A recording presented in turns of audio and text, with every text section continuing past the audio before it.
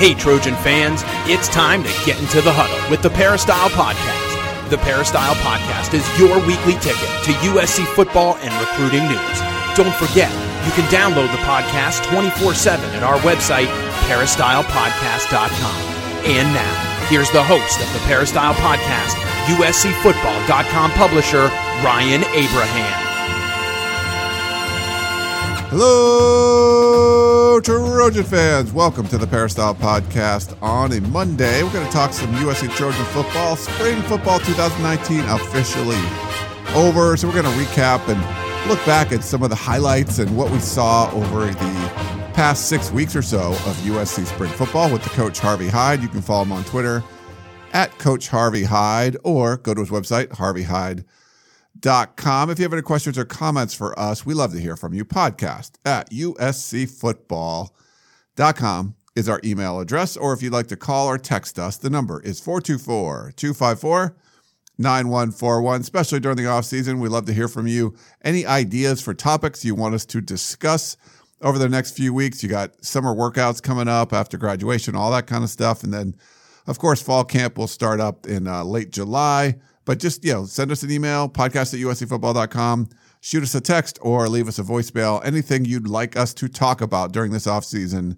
It's all going to be about you and what you'd like to hear from us. And we would like to hear from our guest, Coach Harvey Hyde. We've been doing it for many, many years together. How you doing, Coach? What's up? Ryan, I'm doing great. I'll tell you, I had a nice Saturday practice out at USC. I enjoyed it. Beautiful weather. Type of practice I like in the spring. It's amazing how quickly 15 days go. We used to have 20, now it's down to 15. And it really sets the tone, spring practice, of the upcoming season as far as who you are. You try to start to develop an identity, who your leaders are. You try to evaluate the whole package, and I think now they'll have a lot of staff meetings and try to determine the future, because when the season rolls around, you've got so many things to cover, and you don't have the time that you do in the spring. No, yeah, there's not a ton of time, and they do spread it out a little bit, so they got some time to review film and all of that in between the practices. They had that first week, then they took spring break off. But I think for installing a new offensive system, I think it was probably smart to kind of spread it out over that time. And, you talk to Graham Harrell, you talk to the quarterbacks and Clay Helton, they said, yeah, they installed everything and basically a third of it every day. So they could do it over 5 different weeks where they could do a whole, 1 week of install. They took that spring break, and then every week since then, they could do another week of, going over those same plays over and over and over again. And I don't know if from the beginning to the end, Coach, did you feel that was a smart strategy? And did you kind of see them get, the offense get a little crisper as they picked up the system as they went along? Well, I think you get better doing what you do when you do it a lot. I agree with that 100%. There's only you can only be so simple. And I think they tried to cut down on their errors, which were, I think, important things that beat themselves last year. They now have a more of a philosophy on what they're trying to attempt to do, rather than not really grab bagging more, as I might say, offensively. And defensively, I think that they learned a lot more as far as responsibilities on gap control, contain, and different things. I think that the coaching staff had a chance to get together, and they work very well together.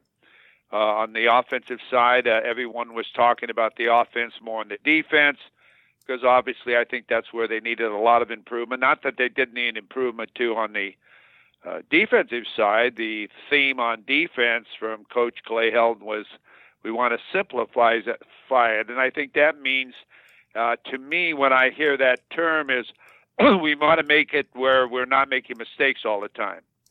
And on defense, I thought they made a lot of mistakes last year as far as gap control, containing, a lot of breakdowns in the secondary, penalties as far as in the secondary. If you eliminate all of those things, you possibly have a better defensive football team. I know you do, than what you did. And on the offensive side, you get to be more understanding of what you do in certain periods and where you are on the field. And It's simple, but you still have to execute it. And execution is the name of the game. And I know they haven't put in all the offense, because I didn't see a lot of things. You didn't see the quarterback carrying the ball at all, or carrying out a lot of fakes. And maybe they're not going to carry the football. But with the one-back offense, I think you have to utilize your quarterback. But I did see some two-back offense earlier in the spring, which would, I think, help their offense a lot, because I think they have capable running backs, and they can diversify and use that running back as they do a receiver. The tight ends, I really didn't see them utilize much at all this spring, except for like an H-back situation where they're like a tight end off the ball. Didn't see much motion at all. As far as, I don't know if he plans on using motion to try to determine what the coverage is. So they kept it very simple. But I think they had fun. It's almost like 7-on-7, that offense. 7-on-7 with an offensive line in front of you blocking. And I think, again, the key of it is, can they hold the guys out long enough for him to do the reads? So we'll see what happens and avoid the sack. So we'll see what happens. Yeah, we'll see. There was you talked about the officials being at practice, and that was one of the things they were trying to work on, is to limit some of the mistakes that were made. It got a little chippy in that final practice Saturday, Coach, and Clay Helton made the whole team do up downs, and kind of made it a talking point. Said that the players, it would have been, I think it was Michael Pittman and one of the defensive backs, that the players would have been ejected. And that's the kind of thing he wants to avoid. Anytime there's a personal foul, he said he's going to stop practice and have everyone do up downs. But we didn't really see that until the final practice. Wanted to get your thoughts on that. And then sometimes maybe it's not a bad thing for the guys to be a little chippy, especially as practice ends. You're starting to sound like me a little bit. See, I think that's a good thing. That's what I call competing. I mean, caring about what you're doing and wanting to be successful.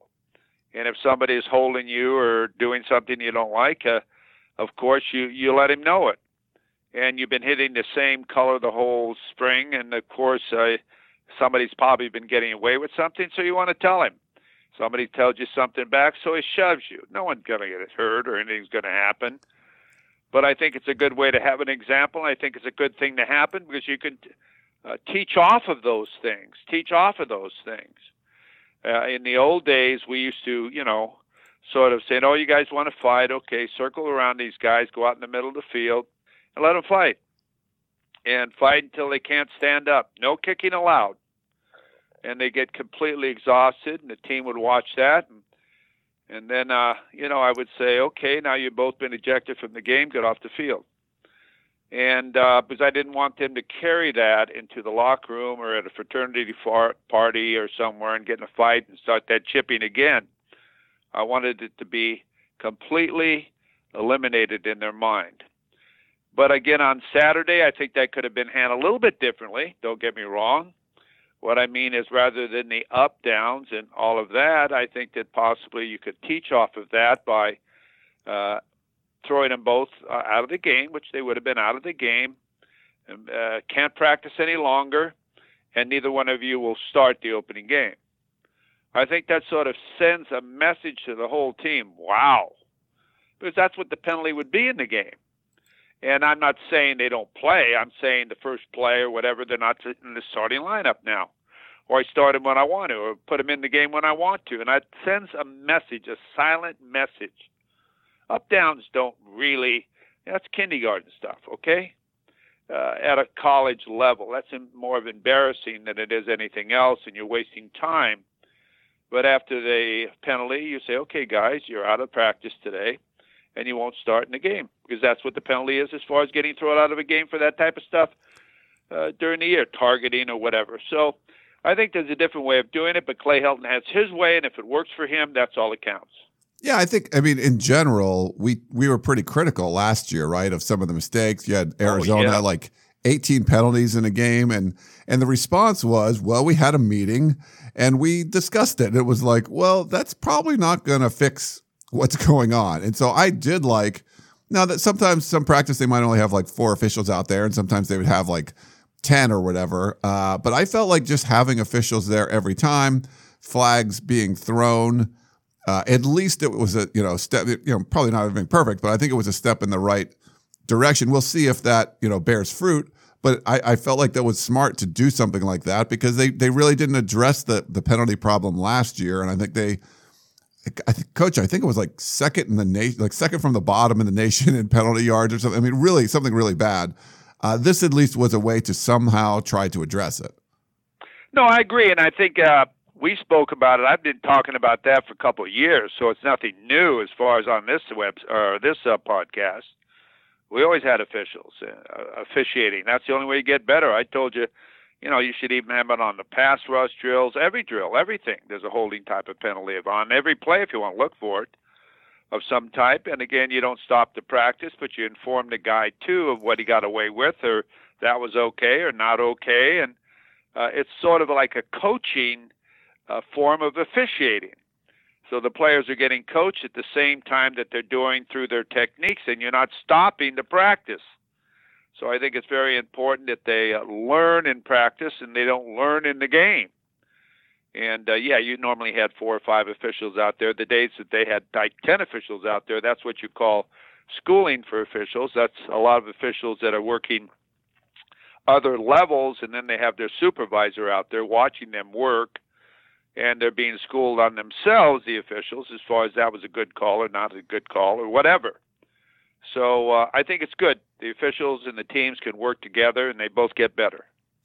If you listen to Clay Helton speak after the final practice, so we didn't get to talk to Clay Helton after every practice like we normally do. So it was just once a week. So he kind of put a bow on everything, I guess you could say, Saturday after practice. And one of the things that comes up a lot is the position battles, and he's going to come out, in the offseason on Fridays. They'll release an internal depth chart, and then of course the same depth chart that will be released every Friday during the season. So we'll get to see, going into a game where everyone sits. And he wanted to make it clear he wanted to have real conversations with the players, and you can move up, you can move down. It's just more of they're trying to tell everyone where they are, and they did that throughout spring without telling us. It was more an internal depth chart sort of thing. I guess the biggest one everyone's talking about, Coach, is the quarterback battle. I don't know, from what you saw Saturday, I think Jack Sears had a pretty good day. He didn't have the best spring showcase, throwing a pick and having another one of the balls I think got stripped. I don't think it was a pick. I think the other one was a pick. I mean, there was one pick six. Drake Jackson made that incredible play on a little screen. And then there was one, I think, to Devin Williams that got stripped by Dominic Davis. So I don't think it counted as an interception, but it was returned by the defense for a touchdown. But, he's had some up and down practices, but had some really good plays on Saturday. What are your overall thoughts on, Jack Sears, JT Daniels, Matt Fink, and Keaton Slovis, the freshman, the incoming freshman, how they all performed, and where maybe some kind of pecking order where you think they stand? Well, I think it has to do a lot with what you're planning on doing with the quarterback. But right now, if I was to evaluate him, and say they had a game tomorrow, you'd ask me to put my depth chart out there, okay? Yeah. Not knowing anything about him. Who started last year, who started this year, who came out of high school with all the hype, all of the above, okay? Because there's a lot of players that got different type of backgrounds. But I would start Jack Sears. Second would be JT Daniels. Third would be Solis. And fourth would be Matt Fink, as far as in the spring. Now, I would definitely move that and change that around in the fall, because I'd want to redshirt Solis, hoping that nothing happens to my quarterbacks. But otherwise, that depth chart would be the depth chart I would start fall practice with. I think he deserves it. I think he's a leader. I watch him all the time, Sears, on and off the field. Even when he's on the sideline, he's talking to players. He walks off the field with players. I don't go in the training centers to see if he's around. I don't know who to hang out with and so on. But I think he's a team guy, and I think he's the type of guy that will rally the offense and rally the team and be a leader that will bring that offense along. Not that JT now, believe me, isn't a great football player, but I think that after what I've seen this spring, and if I was to start a game tomorrow with not knowing who's who, and with a fresh start, it'd be Sears. Interesting. All right. There's a lot of the USC fan base, Coach, that feel like Jack Sears is a gamer. They love the way he played against Arizona State. 20 of 28 was really efficient. And they're very vocal about their support of Jack Sears going forward, which is interesting because when we watched practice last fall and last spring, he did not look as good. I think he's improved a lot. Him and Matt Fink both. I think from last spring, they just looked terrible. Now they're all on the same page with this new system, so they're kind of all learning it as they go. And yeah, it's mixed. I would pick JT at this point, but that's interesting that you have Jack Sears there. But you're certainly not alone. There's a lot of people that are big Jack Sears supporters. And like you said, we haven't seen – he's very athletic and he can take off and run. We haven't seen a lot of that really in this offense. And, you know, Graham Harrell said that they've installed everything, so maybe that's just not part of the regular plan. But that if he ends up being the starter, you would want to incorporate more of that, I would think, because that's something that puts a little bit extra pressure on the defense and then would, you know, open up some throwing lanes for him when he does drop back to pass. Yeah, I just think he's more of a team type of guy, okay? And you got great players that surround him. So you want these great players to be motivated and play. And I think that they sort of conjugate around him more and have a good feeling about him. Not that JT didn't play a lot and so on, but he's a different type of, he's more aloof, I think. He's not outgoing. Not that you have to be a great player. But what I saw in the spring, I'm just saying what I saw in the spring, if they were all brand new players and I didn't know anything about their background or who they were and all world and all this and that, right now my play would be Jack Sears. And I think the best way, and I say this all the time, you'd find out what the team thinks who it is. And the team knows who the best quarterback is. Why does the team know? Because they want to win.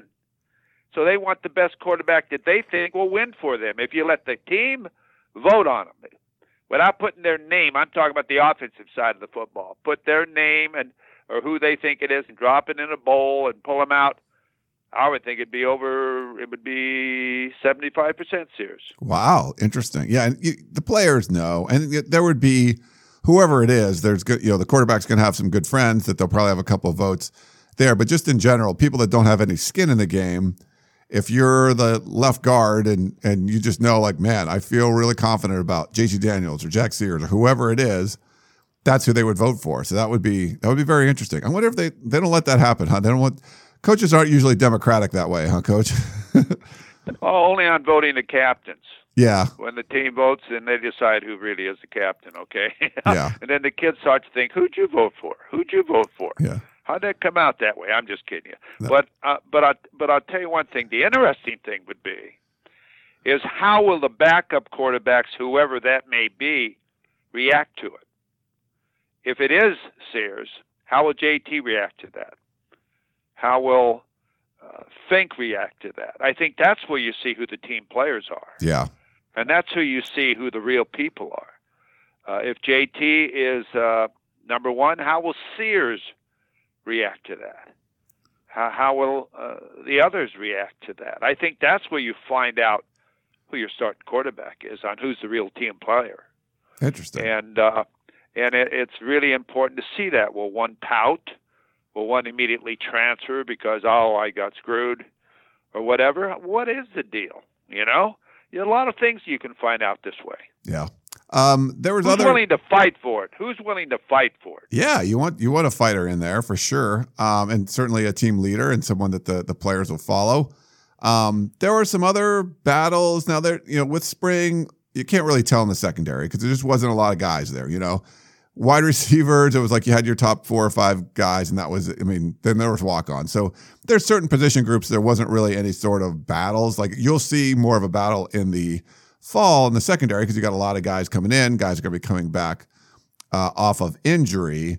But I wanted to maybe get your comments on the running backs because we saw maybe the guy that's 3 on the list, Marquise Stepp, have some really big impact this spring, and he was the healthiest probably throughout all of the spring. So you got to see more of him, and availability is a very important part of playing football, and he was available. But also we've seen on the we could talk about the defensive front 7 a little bit, but really at the linebacker spots and the inside linebacker, we had John Houston and Jordan Isefa playing in the middle, and Clancy Pendergast was sort of letting them, each of those guys take turns. I think he wants that to be the quarterback of the defense. So they move a guy like Palier Noah to their, I think I call the dime spot, the will linebacker spot, basically. He looks good. There's a lot of depth, I think, at the inside linebacker spot. So maybe get your thoughts on inside linebackers and running backs for, where those guys stand for you.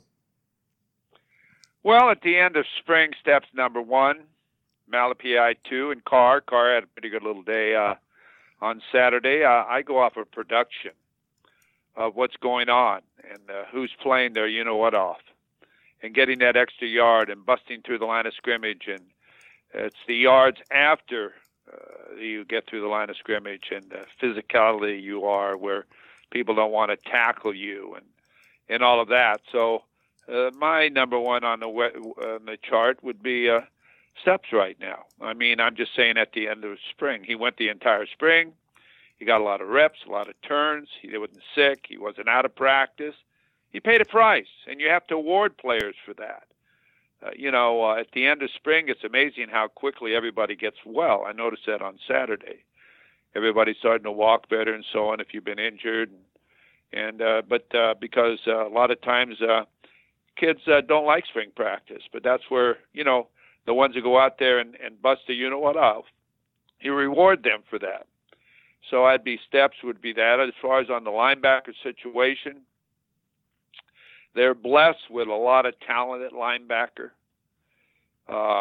You talk about having a guy that wants to be the captain of your defense or get people lined up and so on. I think that's good. And I think John Houston's a great kid and played a lot of downs, got a lot of reps. But is he the best linebacker? Is he the best combination of your best players that are out there? When you have other great linebackers who are more physical, and so on. Myself, my 2 linebackers in the fall, not the spring, in the fall, I would look at as far as what I'd want my 2 linebackers to be is Solomon and what's his name, number 1, the guy that you got at will linebacking. Yeah, those are my 2 linebackers. They can both run. They're very physical. So Solomon Tuliaupupu, he missed a lot of the spring, with the foot injury. Right. But I'm saying in the fall with him back and so on, if I want to be physical and I want some guys that are tough guys and you can't run at them, you dare them to run at you. You say, please try to run at me. Run at either one of us. Don't just pick me because I'm 220 pounds. Pick us both, or pick either one of us, because we'll step up in that hole, take our gap, and knock you where. To me, that's the type of what I call aggressive defense, physical defense. Somebody wants to punish you. You don't want anybody to want to carry the ball or catch the football or do anything because you know that they're going to be punished when they get hit. That's what I look at. And then on the defensive outside, I think you need to have rush guys on the outside and down distance situations who play a certain way and can get to the quarterback on long distance. I'd take out my slower guys and put in my other guys and play in these guys who can really come across the line of scrimmage. And I don't see how you keep Drake Jackson out of the football game. I just don't see how you keep him out of the football game. That's all. Yeah. And Figueroa, I think, is coming along better. He was injured, but he's come along. I think he's going to make a contribution. I think a lot of these guys, well, I'd have to tell you about how you pronounce these guys' names all inside, but I'm telling you, and I apologize to them, but they can play. And getting them in the right position and how to flatten out and get to their gaps and contain, something they could never do before is contain. Always get caught up inside. And I hate to say that, but that happened. You want to play on their side of the football. I want to be very physical on the defensive line. I think they can do that. They have the capabilities of doing that. When you think of the number of people play, Palili, what's his name, 58, all these kids, they can play. I don't have a depth chart in front of me, so I'm just not throwing out everybody's names. So excuse me, but hey.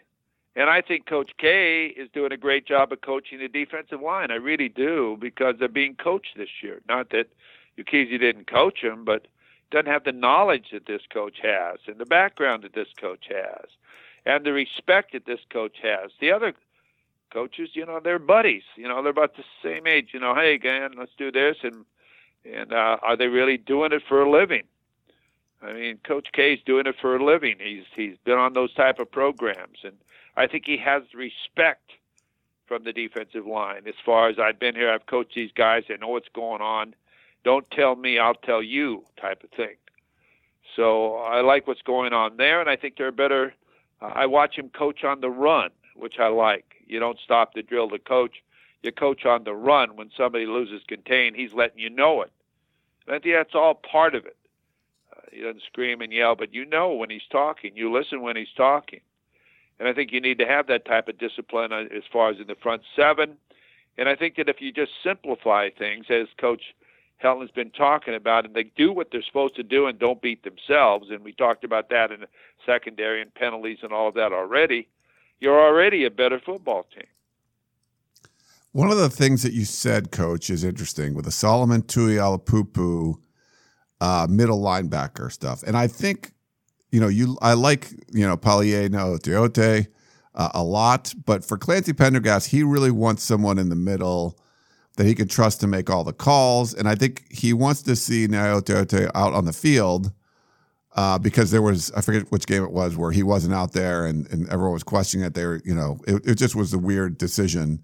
You got to get him on the field. He's too good. I think Clancy Pendergast this week talked about, he said, he came to him and said he wants to be the best linebacker ever to play at USC. You got to play him in there. But so they moved him and they put John Houston, who's been at the will linebacker spot for the last couple of years, into the middle.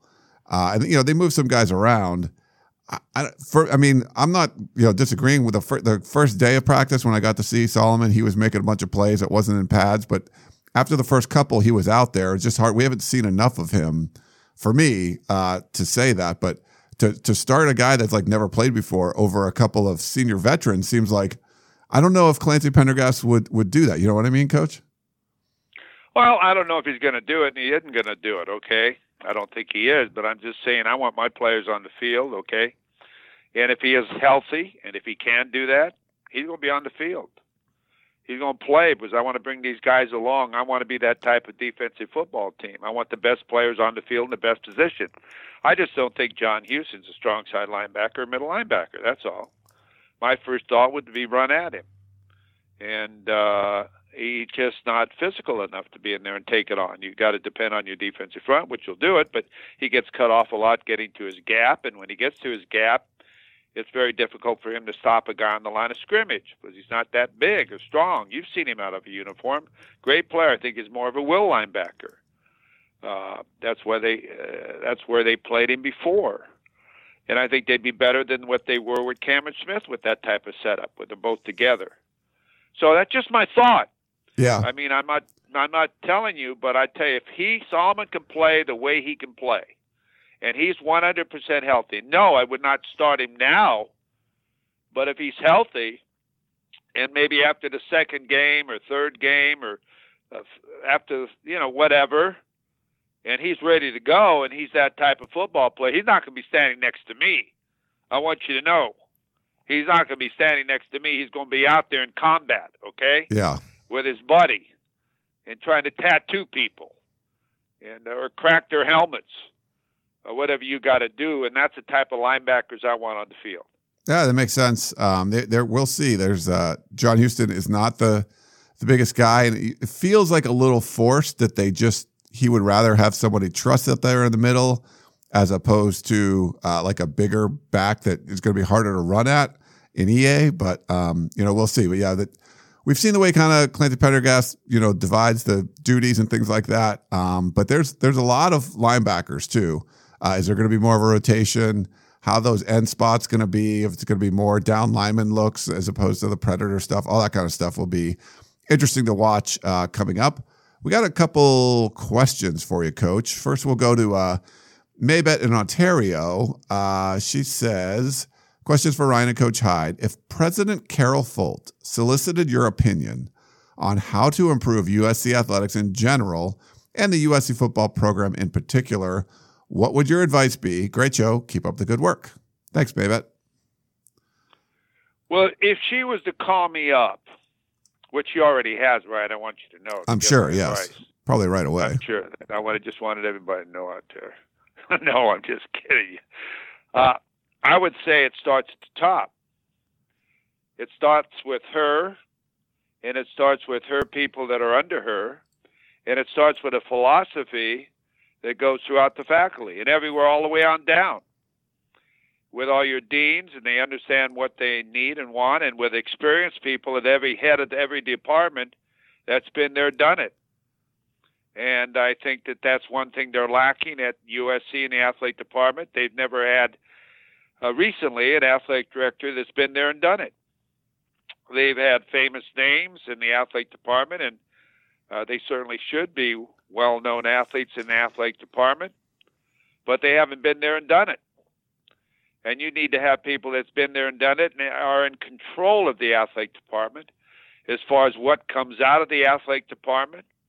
What is the philosophy? What is the tweets that come out? What does the releases look like? What does the press conferences look like? What does the practice fields look like? What does the basketball arenas look like? Should we have cheerleaders on the floor of the basketball game? All of the different things that have a reason for things happening.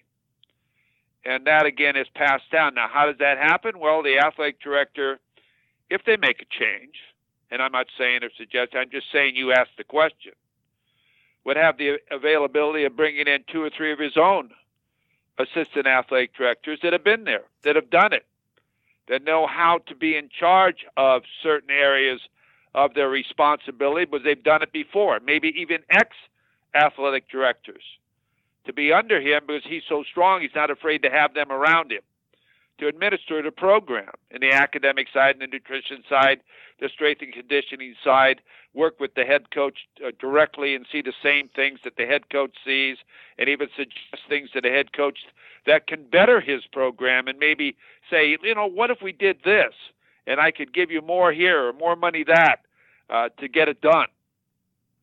You need that, and you need somebody that's going to be at the events to be recognized and people know.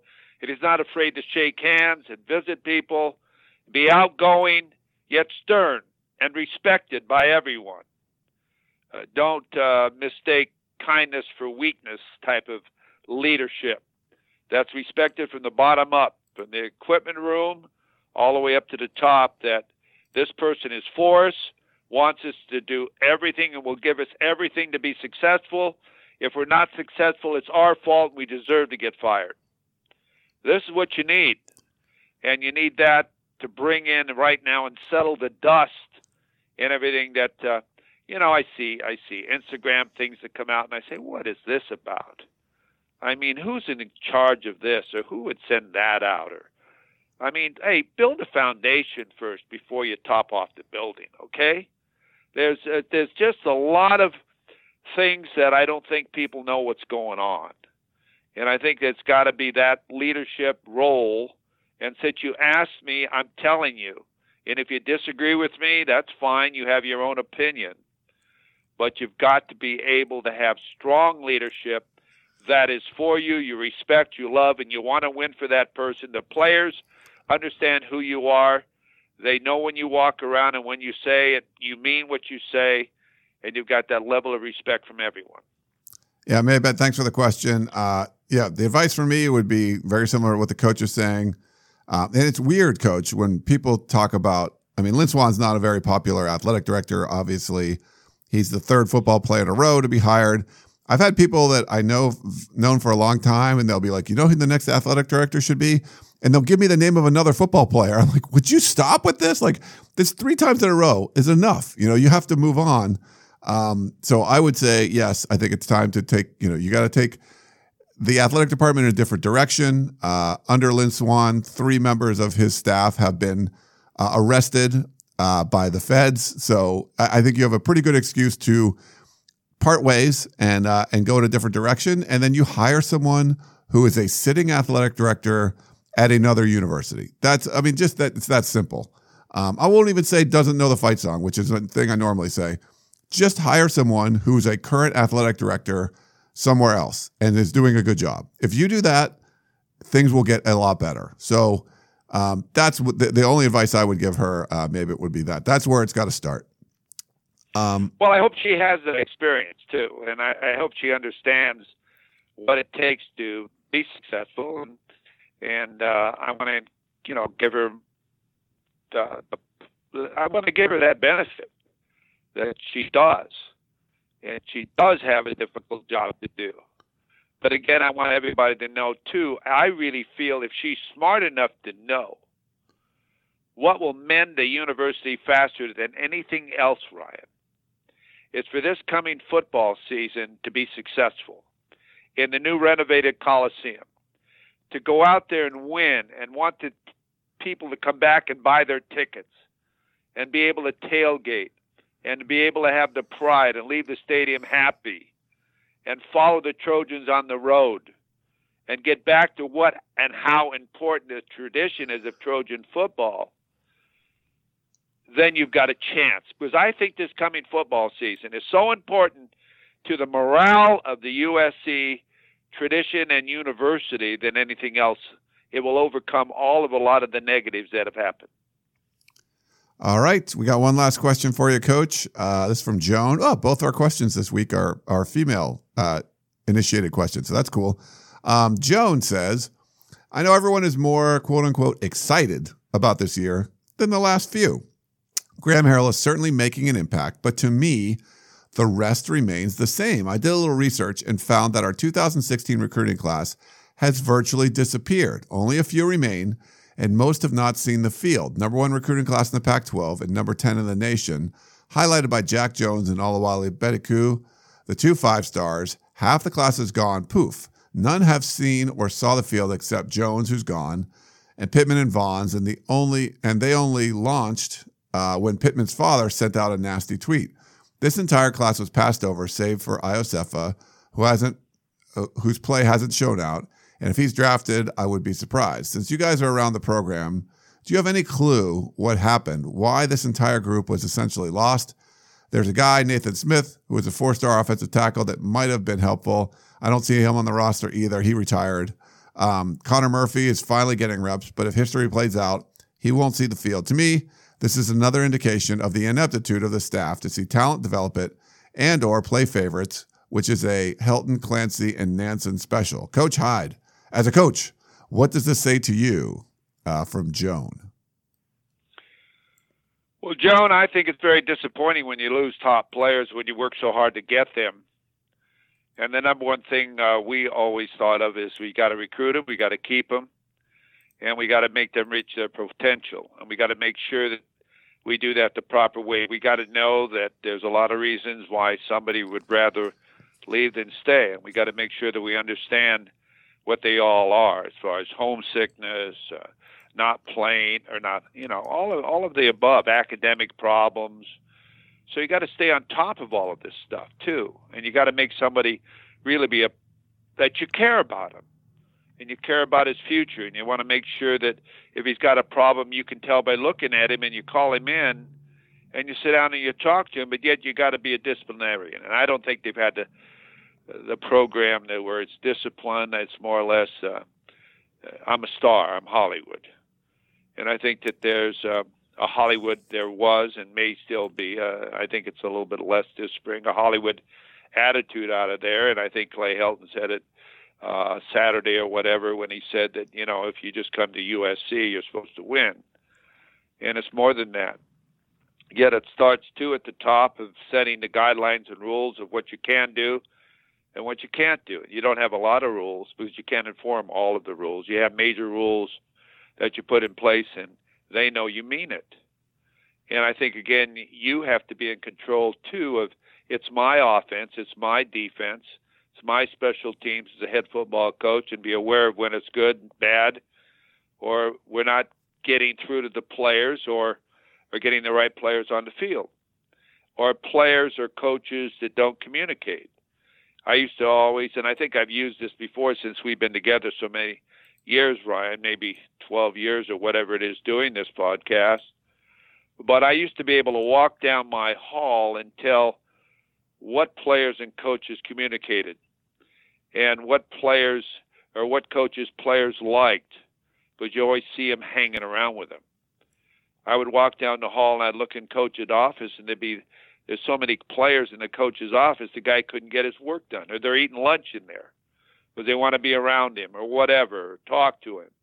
I'll walk in some coach's office and no one's in there. And I used to think, now why 2 doors down, that's packed, and why here there's nobody in this guy's office ever? Is because they couldn't communicate with the coach, or didn't want to communicate with the coach, or didn't want to be around him. So there's always a reason for something and that happening. So, they've lost an all-star team and just players that have left or got arrested or all of the different things, or got tossed out of school and then later found out that maybe they could have been in school, or Bubba Bolden's situation. Hell, this one of the top safeties in America is now going to be playing at Miami. Levi Jones.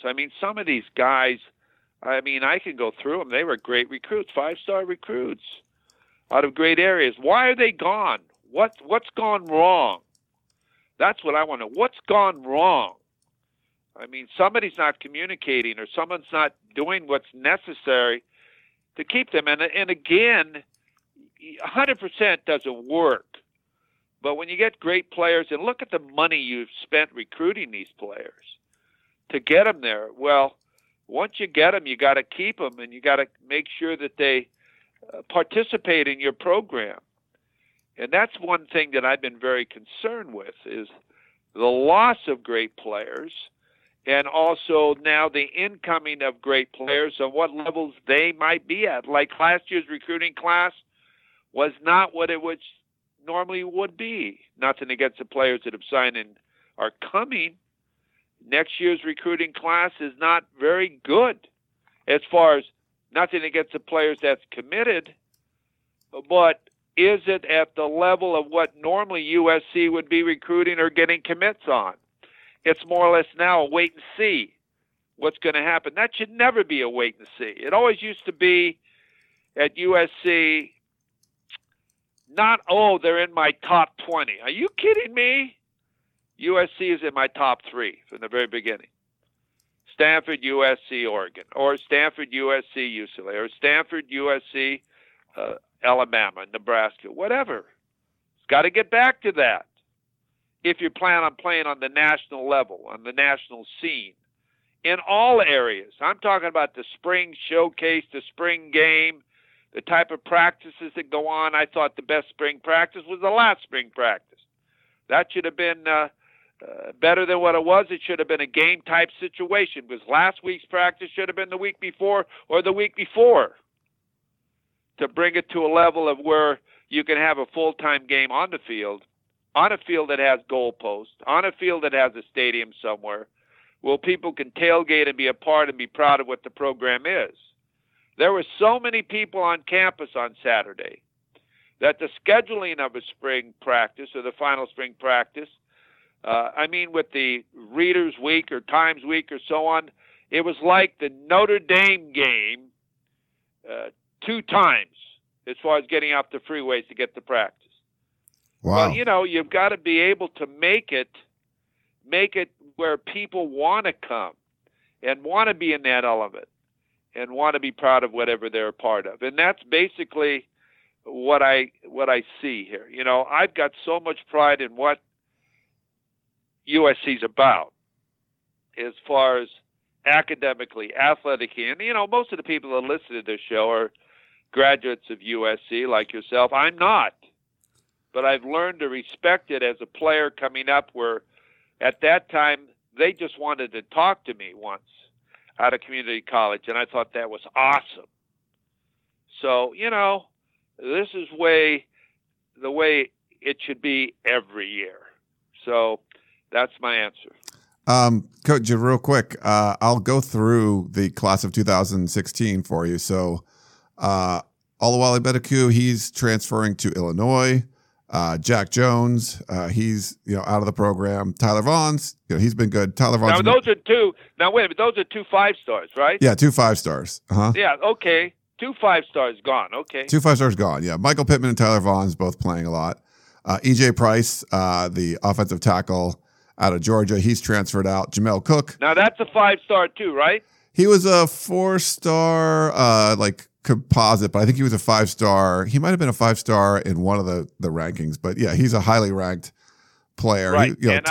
And he was the top player I saw as far as the newcomer in the spring. Yeah. I'm telling you that. Top 100. Great player. Okay, yeah. There's another one. Okay. Top 100 player in the country. Him and Jamel Cook, another top 100 player in the country. Safety another from one. Miami. They beat Florida State in the last minutes. I talked to the Florida State coaches. They were sick that they lost him. There's another one. 5-star, right? Yeah, I mean, he was 4-star by most of them. Trayvon Sidney, also, he's transferring to Illinois. Joshua Metorbebe, he's transferring. He hasn't announced where he's transferring yet. Frank Martin hasn't done really anything, but he got some reps this spring when the other tackles were hurt. Vavai Malapai, he's playing out there. Kerry Angeline, he transferred out. He's a tight end from Pennsylvania. Connor Murphy, like Jones said, hasn't really done much yet, but I think he's got some first team reps this spring. CJ Pollard, not much from him yet. He's been out this spring with a foot injury. Nathan Smith, the offensive tackle from Marietta, he medically retired. Keyshawn Pai Young, he's moved positions and stuff. We haven't really seen much of him. Matt Fink, we know about him. Velus Jones is also transferring out, or he's in the transfer portal, hasn't announced. He visited Tennessee this past weekend. A lot of transfers in this group. Jordan Iosefa, he's a senior linebacker on the squad. Liam Jimmons, we haven't seen much from him. He's actually switched from defense to offense. And again, like Frank Martin, he was getting some first-team reps. And I think Clay Helton was asked specifically of guys that switched positions, who probably has had the biggest impact. And he liked the way Liam Jimmons played on the offensive side. Josh Fatu was from Long Beach City College, so he played when he was here, but he's obviously gone now. So, a lot of people from that 2016 class, Coach, not around any longer. Yeah, and Ryan, when you say that now, don't get me wrong. A lot of times as a coaching staff, you make what you call a mistake, okay? So there's probably several of those players, and I saw it too when I evaluated them on film, that, yeah, they're fine players, but are they USC type of players? Are they players that are going to take you to the promised land? And some of them were reaches, okay? Some of them were, because everybody says they're really good, they're good. And I'm not going to ask you, and don't you dare mention names, but I used to talk to you off the air. Why would they offer them or him? And you and I have spoken with that, and we know what we're talking about. So on some of those type of situations, I can see that happening, but it's not the player's fault. It's the coaching staff's fault to make a reach like that and make a mistake. That player should get his full scholarship, and if he does decide to transfer, I'd be the first one to help him, because we made that mistake. We forecast wrong. And I feel sorry for those kids, because most kids, when they say, I got an offer from USC, wow, I'm going there. So it's not always the player's fault. It's the coach's fault. And you are going to make those mistakes unintentionally. But that many, that sort of shows me that someone didn't know what they were doing. Yeah. And, it's very similar to, you can say that you think Lynn Swann's like a terrible athletic director. I've said that. A lot of people have said that. Or that, Clay Helton wasn't really qualified to be USC's head coach and he should have been fired last year and all that kind of stuff. I don't blame Clay Helton for taking that job. You're offered this amazing job. You take it. If Lynn Swann wasn't really doing anything in Pennsylvania and gets offered $2-3 million a year to come back to his alma mater, yeah, you take it. I don't blame them for taking the job, but when they didn't have they weren't the right people, they weren't the right fit. It's more the people that hired them that you have the issue with. Same thing like you're talking about the players. You don't blame the player if some guy comes in and he can't play to the level of the people on that team. If the coach has offered him a scholarship and you had a chance, you take it.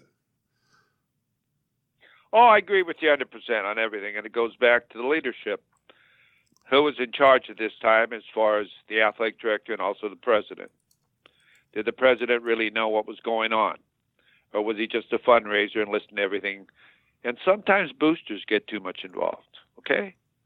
Sometimes because they're heavy contributors, they call the president, and they're starting to name who should be what. Okay? You got to be strong enough as a president to say, we appreciate all the money you give our university, but you're not going to name our coach. And I think that a lot of pressure sometimes comes from the outside in that area too, Ryan. So you got to have a strong enough president that understands that too and gets the people that should be there. Yeah, I agree with the coach. All right, well, good stuff. No more spring football, so we'll just kind of move forward, I guess, and talk about all the other things that are going to be going on this off season. So, like I said, send us your emails, text, any questions, things like that. Any kind of topics you would like us to discuss this off season, because we're going to need some help because there's not a lot going on. Oh, hell, we always have a lot going on. There's always questions. Okay? What the hell are you talking about, okay? Yeah. There's always something to talk about. Just soliciting questions, Coach. We got to get them to, send them in and stuff. So. Yeah, send them in. You can follow me on Twitter, as Ryan always gives you, at Coach Harvey Hyde, or Instagram, Harvey Hyde, Coach Harvey Hyde. That's it. So, hey, Ryan, buddy, another beautiful Monday morning with you. I want to thank you for the opportunity of being on the podcast. I appreciate all of our listeners out there and people that send in questions and all of the above. And without you, we don't have a show. And, buddy, you have a great week, okay? Yeah, you too, Coach. I know it's like, we don't have a lot to talk about. Well, it's like 50 minutes worth that we still talked about stuff. But there was a lot of good. I know. A lot of good topics. So great stuff. Thank you, Coach, for coming on. And thanks, everyone out there, for listening to the Peristyle Podcast, sending in your questions, topics, all that kind of stuff. So thanks so much, and we will talk to you next time. You've been listening to the Peristyle Podcast, presented by USCFootball.com. Be sure to tune in next week for the latest news on Trojan football and recruiting. And don't forget, you can automatically download the podcast directly to your smartphone or tablet for free. Just click the iTunes link on peristylepodcast.com or search for Peristyle Podcast at the iTunes Music Store.